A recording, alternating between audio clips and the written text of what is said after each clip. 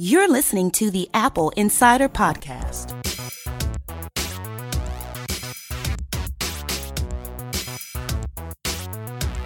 Welcome to another episode of the Apple Insider Podcast. I'm Victor, and joining me is William Gallagher. Hello, and excited William Gallagher. We're days after the event, and I'm still thrilled. You sound calmer than me. I was quite pleased with the things that were announced. I have come to terms with what was announced. I've come to accept what I can and can't afford with what was announced. And I'm quite pleased. Now, you know, we were discussing this a little bit the other day, and I know that not everyone was pleased. So let's talk about that for a moment. Sure. Inevitably, there are people that come away happy and people that come away a little upset that they didn't get all that they wanted from an event. In the past, sometimes it's been analysts that have come away disappointed or underwhelmed. And sometimes it's users, right? So I think so far we've seen that analysts were pretty happy. I think it was JP Morgan and Rosenblatt that were positive about Apple following the announcement. That is actually the first thing I check, not just after an event, but day to day. I want to know that analysts are happy because I worry about them. So, but yes, you're right. That's what I've been seeing as well. Everybody who isn't a general user seems to be very pleased. So that's obviously better than not. Well, it depends on what you focus on, right? If you focus on the market and Apple's position within the market as your point of importance, because say you're an investor, for example, then worrying about how analysts feel about it and if they issue positive notes is a measure. Right, it's something you focus on. And I own a few shares. I have a small amount of Apple shares, so that's something that's there for me. But I'm not interested in this. I don't really focus day to day. Oh my gosh, how do they feel today? Because I think more often than not, they view things under too fine a microscope. Yes. Day to day rather than the sort of long game that Apple seems to usually play. Right. Looking at the big thing is are the devices that Apple has announced so far successes? Are they going to continue to be successes? Is Apple resting on its laurels? And is this a company that is going to be profitable for the foreseeable future? Not just do they have a large amount of cash, which yes, they do, but is it a company that is continuing to sell and continuing to be well received in the marketplace? And the answer is yes. And if those things are true, absent an abysmal failure of a product, and there hasn't been one in a long, long time, then it seems to be like this would be a business worth owning, right? The Warren Buffett position that I've described before here is that if you would like to own the whole company as a business, then you should feel comfortable owning shares. In which case, the most important thing I've got to ask you is, what was your first Mac then? My first Mac that I purchased was this is actually a good question. I think my first Mac that I purchased was the Power Mac G4 400 megahertz with gigabit Ethernet. Mine was the Mac LC, the original LC. Do you feel that now it's time to replace these two machines with an iPad Pro 12.9-inch USB-C connector gorgeousness? Well, interestingly, the iPad Pro does have gigabit LTE as a chip, so you have the gigabit connection, and most everything that I could do on that Power Mac, I could probably do equally well or better on the iPad Pro. I'm sure. Given that there's been, almost 18 years of difference between the two, one would hope. Yeah, and they make little incremental improvements from time to time. Occasionally, yes. But that's not the point of this conversation. The point of this conversation is that JP Morgan and Rosenblatt were very positive about the event, but not everyone was positive. So let's talk about this. The Mac Mini, one of my favorite machines, right?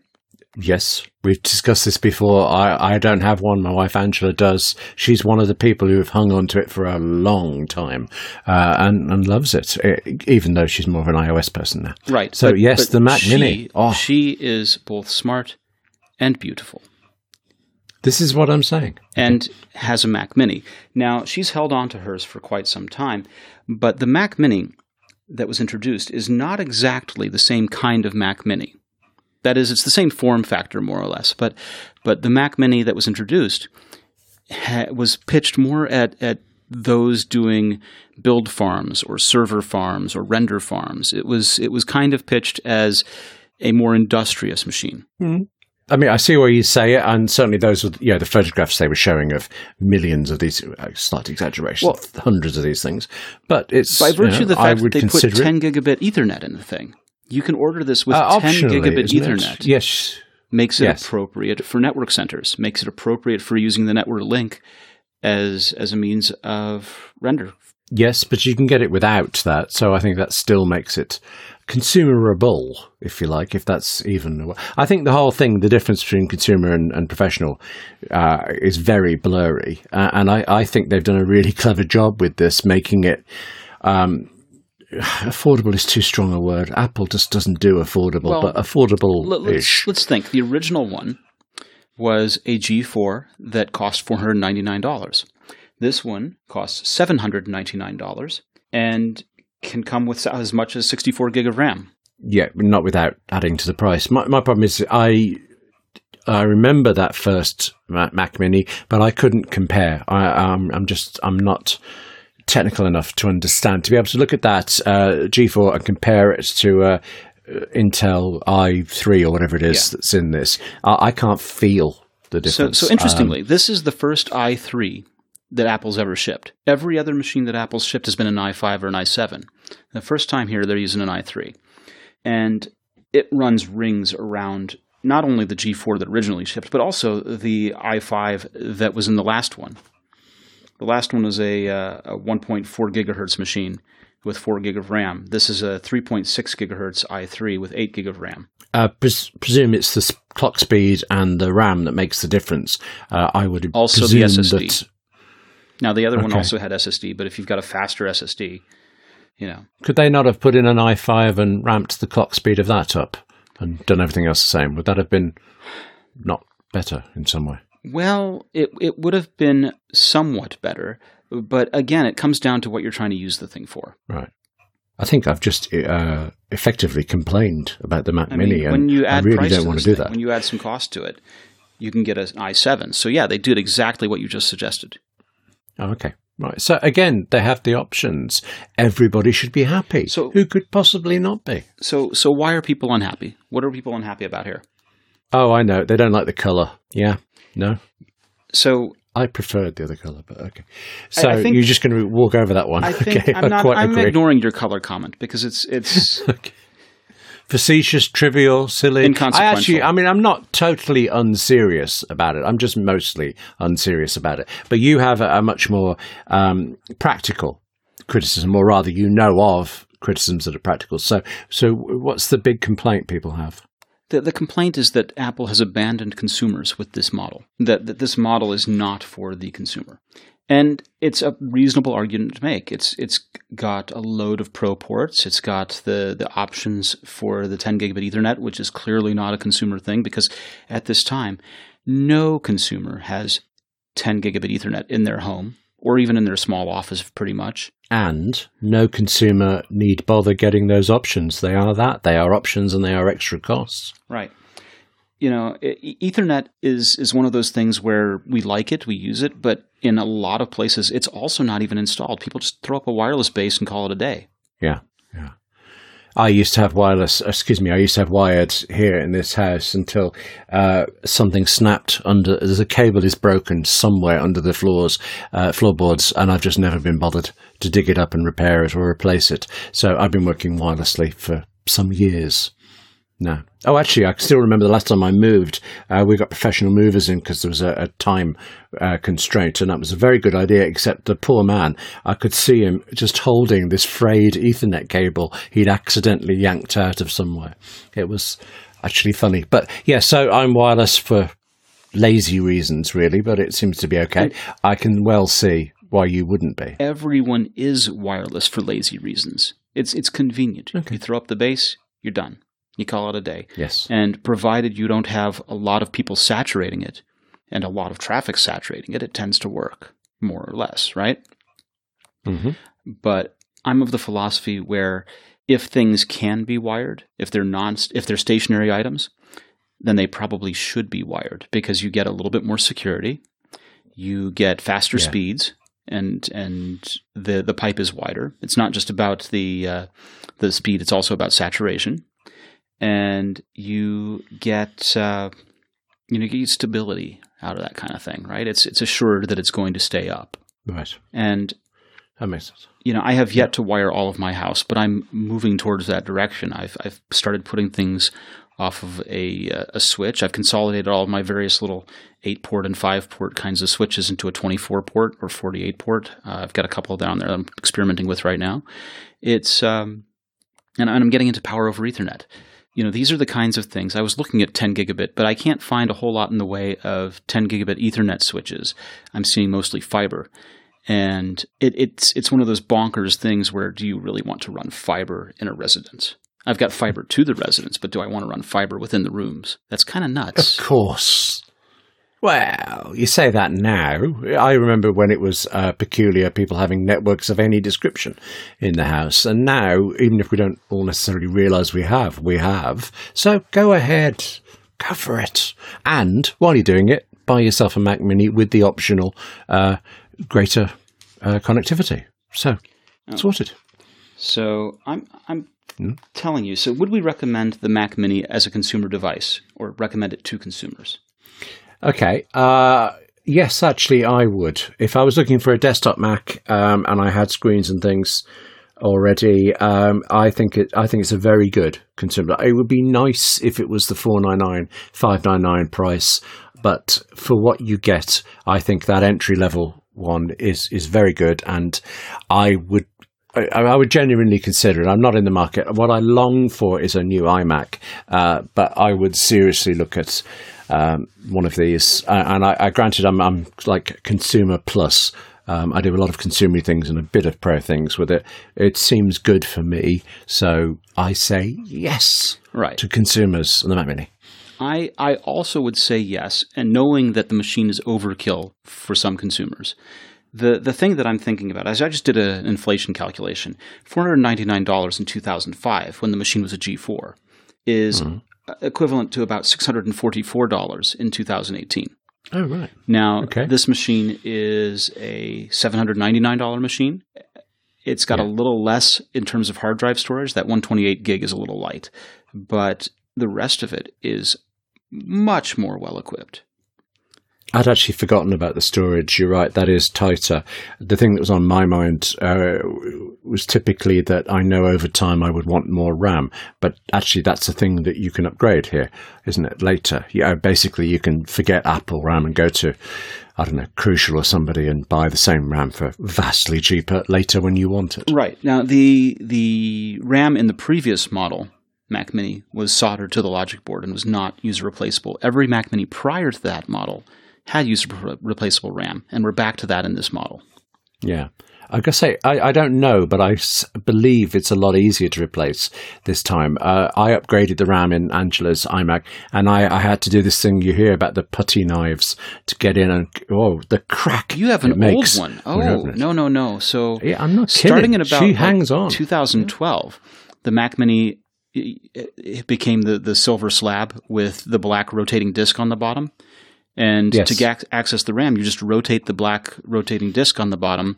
It comes off as a door, and the RAM slots are right there. You see, the kids today, they just don't know when they've got it made. I should also say I'm very happy that Angela hangs on to things because she's hanging on to me. So, yeah. But back to the technical side. So, yeah, RAM, brilliant. You can do that later. Everything about this says consumer to me. Now, have you placed your order for your iPad Pro? No, I have not. Why not? I've only just got an iPhone XS Max, which it's only you and me here, isn't it? It was a real stretch going to that. So the idea of then adding on another 1,000 or more for an iPad Pro, as much. I have one of the original 12.9-inch iPad Pros, and I don't think there's been a day in the 3 years I've had it that I haven't zeroed out the battery. I've used it so much. I do think it's great, and I would love to get one of the new ones, but I'm trying to be practical here. I would use my iMac more, so I'm looking. Well, they didn't give me the option of an iMac, but I'm still not going to go completely iOS yet. What about you? I mean, I think there's a lot of this. This is,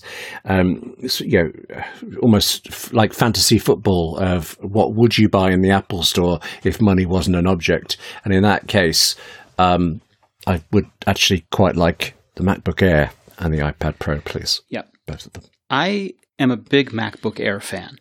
I had the 2011 model when it first debuted as the more affordable, more powerful model. I have a MacBook Air from 2014. Along the way, I had one from 2013 or so. And I like the machine. I really do. I always wanted one that was a bit more powerful, and I always wanted one that could keep up with modern OSs. But the 2014 MacBook Pro, a 15-inch, is more capable at running Mojave than I can on that 2014 MacBook Air. I was listening to you talk to Dan about this a few days ago, and I thought that was terribly interesting about what you were both into.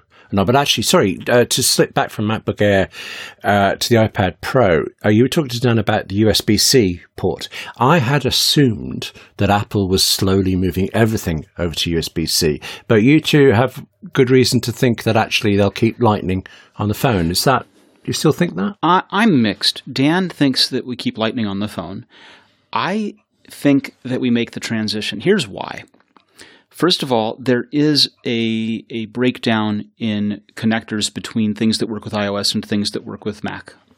Second of all, Apple quietly came up with a connector that they approved for use a few years ago for headphones so that people could make headphones that had this intermediate connector and then an adapter after that to adapt to either USB-C, USB-A, or Lightning. So you get a headphone that's got 3 dongles with it, which is kind of nuts if you think about it. Yeah. And they work lovely. So the Pioneer Rays were Lightning-only headphones. The Pioneer Rays Pro are these headphones that have 6 microphones. They're lovely, and they have those 3 connectors on them. And I just have to think that we have to move past that. We have to get to a point where we have common connectors again. Now, the reason why Apple keeps Lightning around is that it's a part of their MFI program, and they get licensing fees for people that make accessories that use them. They can't collect licensing fees nearly as well for something using USB-C.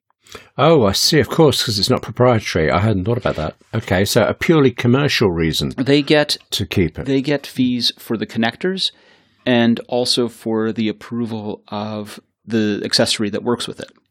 Okay. Right. And nice business if you can get it. Well, yes. It's been a very lovely business. It was a fantastic business in the days of 30-pin where there were speaker docks everywhere, right? Yes. And now when you look around, where are Lightning accessories? Where are things that you plug into the Lightning port? Well, there are a couple of cameras. There are a couple of microphones. There are a couple of flash drives that use Lightning. What else you got? I mean, CarPlay systems are wired. Yeah, they use a Lightning cable, but they could just as easily use a USB-C cable. And in fact, I'm thinking of the very nice dock I have by my bed that has Lightning for iPad, iPhone, and kind of no, it doesn't have it for the watch. So my iPad and iPhone sit very nicely by my bed on a very nice stand, and that would be gone. No, it wouldn't, because most of these things actually route your the cable Apple gives you through the unit. So if they gave you a USB-C cable instead, it might well fit. Okay, possibly. Yeah. So there are very few things that have a fixed Lightning connector on them. And I know there are devices out there, but I mean, in terms of numbers sold, it's not like we're in 2008 and speaker docks rule the earth. Right? Those days have seemed to have gone. So knowing that, it's probably an easier transition for Apple to move away from that. Now, the MFI program is still a big program because things still have to be certified to work with it. But it just doesn't feel like it's as big a business as it once was. No. Well, Apple will still get heat for doing it the way they did the last time they moved the cable. I remember, I can't remember when Lightning came in. It just seems to have always been here. 2012. 2012. Yeah. Grief. So long. I just remember that up to that point, I seemed to have the 30-pin connectors everywhere. And shortly afterwards, I just had Lightning connectors everywhere. I actually joked that one of the reasons I bought a new iPhone was because I needed a new Lightning cable. It worked out. But Yeah. The biggest problem with that transition was the lack of supply of Lightning connectors for manufacturers at that time. They just didn't have enough to be able to distribute at the time.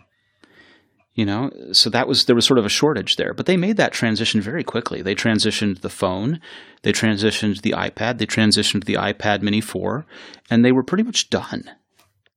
It was a very fast. So, Apple transitioned quickly. Yeah. The rest of us took time. It was in the next thing we bought, and then as soon as we had enough of them, suddenly our old docks wouldn't work. I'm looking at a dock right now on my shelf. I can't remember which one it is, but it's been lying there, presumably now since 2012. That would have been the last time it would have worked for me, and that's sad. I liked that dock. But I also remember at the time there was massive criticism from probably Samsung, people like Samsung, about how dare Apple change all this. And then I remember a photograph of somebody holding the different cables Samsung had been through in the same time that Apple had been on 30-pin. It was like this fistful of cables. Apple will get heat just because it's Apple, really. But you're right, then the next thing you know, we won't remember, like I did, you won't remember when the change was. We'll just have moved on with our lives. Mm-hmm. Okay. Almost every day we hear something on the news about a cyber attack. Sometimes it's just a bunch of pranksters, but more often it's a foreign country with vast cyber resources trying to hack our power grid, our banking systems, or our military's information networks. The National Security Agency plays a big part in protecting our country from cyber attacks, and you can help. The NSA is hiring technical professionals to serve on the front lines of information security. If you work in computer science, networking, programming, or electrical engineering, you can help keep our country safe. Design new hardware systems and networks, write faster, smarter programs, protect America's critical infrastructure, or help uncover what our adversaries are planning to do next. Learn more about careers at the National Security Agency today. Visit intelligencecareers.gov/NSA. That's intelligencecareers.gov/NSA, and the NSA is capitalized. So I feel like we've talked about the Mac Mini, and we've sidled into the iPad Pro because I think we're both kind of drawn to it. Possibly I shouldn't have said drawn there. It wasn't an intentional pun. Drawn is such a bad pun when we're talking about Procreate and Adobe Photoshop. Yeah, Procreate still bothers me as a name, but Photoshop, seeing it actually demonstrated on the iPad Pro, that was gorgeous. I love Pixelmator Pro. I've kind of swapped to it and on the Mac, and so I use Pixelmator on iOS, and I've been waiting for them to bring out Pixelmator Pro, which is still coming. They've just announced a Pixelmator Photo for iPad, which is obviously something slightly different, but seeing Photoshop, the Photoshop that used to be so familiar to me on an iPad screen, I can see me being tempted back into the fold. The thing that was interesting to that was that they made a lot of a fuss about calling it the real Photoshop. Yeah. And the reason for that is that it's very easy for people to release things, and I say easy, I gloss over it. It's not easy at all. But anyway, people release products for iOS, and they tend to be cut down products. They tend to be products that are reduced in functionality. And Adobe's Photoshop on iPad Pro, when they say the real Photoshop, they mean it's running the same engine as Photoshop on the desktop, that this is the same code base, and that all of the features are there. They also mean, I think, to differentiate it from the fact that they've pumped out at least half a dozen different Photoshop apps for iOS. And well, just to be a sweeping generalization here, they're all rubbish because they all do one little thing you might use Photoshop for, but you end up having to use them all and then still not being able to do everything you want. So I took it as, I knew about the code base, but I'd take it also as this is the genuine deal. This is what you need and what you'll move to. And I'm deeply impressed with how it looks, and I can't wait to have a go. Now, on this program in the past, both with you and with Neil, we talked about the idea that the iPad was going to replace the Mac. And yes, I'm beginning to think that that was mistaken, just by virtue of their announcement at the Apple event that 100 million active there are now 100 million active Macs thanks to a high number of new adopters. Yes. Yay for the Mac. Love my Mac. So this idea that the iPad was going to replace everything is either maybe still going to happen, but on a longer timeline, or that none of this matters at all, and it's just about using the right tool for the job. The best tool for the job is the one you have with you, and so I've said I'm an iMac fan. I don't carry my iMac around. I do carry my iOS devices, and I do almost everything on them. I occasionally have to remote control back into the Mac to do tiny fiddly little things, but I can do that. So I'm happy with whatever screen I have near me, pretty much. I just think I'm intrigued by the fact that simultaneously there is the argument, with reason, that the iPad will replace the Mac, and an argument that the iPad is just for consumption. We seem to have lived with both arguments forever, and slowly we're getting used to the fact that we'll probably stop thinking of them as separate devices. It's which is the nearest screen, and I quite like the look of that idea. It's about having the right tool for the job. I really think that it is. And I think that the important thing is when a developer and the manufacturer are able to make the tools that help you do the job. We started seeing this with years ago. We were able to do dual screens, right? Around iPhone 4 time is when we started being able to have a secondary screen on iOS. And yes, the thing that I used it for back then was presenting. I would run a presentation from the iOS device displayed up on the secondary screen. And I started out by using a VGA cable and then the HDMI cable and sometimes AirPlay. But being able to do that from the phone was a very powerful thing. The first time I ever did that was actually from the iPod Photo, where I converted my slides into photographs and just used my iPod Photo to scroll through them on a projector. And I have also presented from my iPhone, and actually I choose not to now, not for any technical reason, but you're walking around the workshop, you're working with people, it looks like you're texting, really, rather than you're controlling the slides. You look like you're not there. Whereas with the iPad Pro in my hands, for some reason, the optics are much better for it. But yes, the fact that you can do it has changed how I present. It's brilliant. I presented at, I'm blanking on the name of the event now. It's basically become Mobile World Congress in U.S. It was a wireless event. I presented at one of those one year using the phone as my remote with my slides on it. It was fantastic. Mm. But the original point was about the right tool, and I think we both present things. But just last night, for example, in my living room, I needed to show Angela a complicated route to get somewhere that she needs to go to. I've been there before; she hasn't, so I was able to tell her which roads to avoid. But I did it by chucking Apple Maps on my iPad Pro up onto our TV via Apple TV, and so that ability to just drive in even that way an external monitor was genuinely useful in just a domestic conversation. So the ability to hardwire drive up to a 5K monitor, I can easily see how gorgeous that is, even though I probably wouldn't do it myself. Right, and I'm thinking about this in the context of the iPad Pro and being able to connect the 5K monitor and the drive and have all these things from the iPad Pro and be able to, edit a feature film, for example. Yeah. And be able to do that on set, maybe, because these things are portable enough. Yes, so you hear about films being edited. I think I may be compressing two stories here, but isn't there a film about a getaway car? And actually, while they were filming the getaway car, the editor was in the backseat editing the movies. It's just ridiculous stuff like that I love. But this is one point where we really need Mike Wortherly here, because he was pointing out to me this whole thing about running 5K is not as straightforward as it seems. There's certain circumstances and certain monitors where it would work, but if you just happen to have a 5K monitor, you are not guaranteed to be able to plug it straight into the iPad Pro and work away. And I don't know the details for it, but he does. Well, this is some of the things that Dan was talking about that they demonstrated, that there are conditions where you'll plug it in, and due to the nature of resolution, what you'll end up getting is your iPad Pro image mirrored in sort of in a black box frame. You'll have letter bars and pillar bars on either side of your image, because the size of your actual image is smaller than the whole display. So it's tool specific, it's display specific. But the thing to remember is that these are early days, and if you're buying it for that functionality, that you'll need to do the research to make sure that your specific use is going to be a supported one and that you're buying the right compatible parts.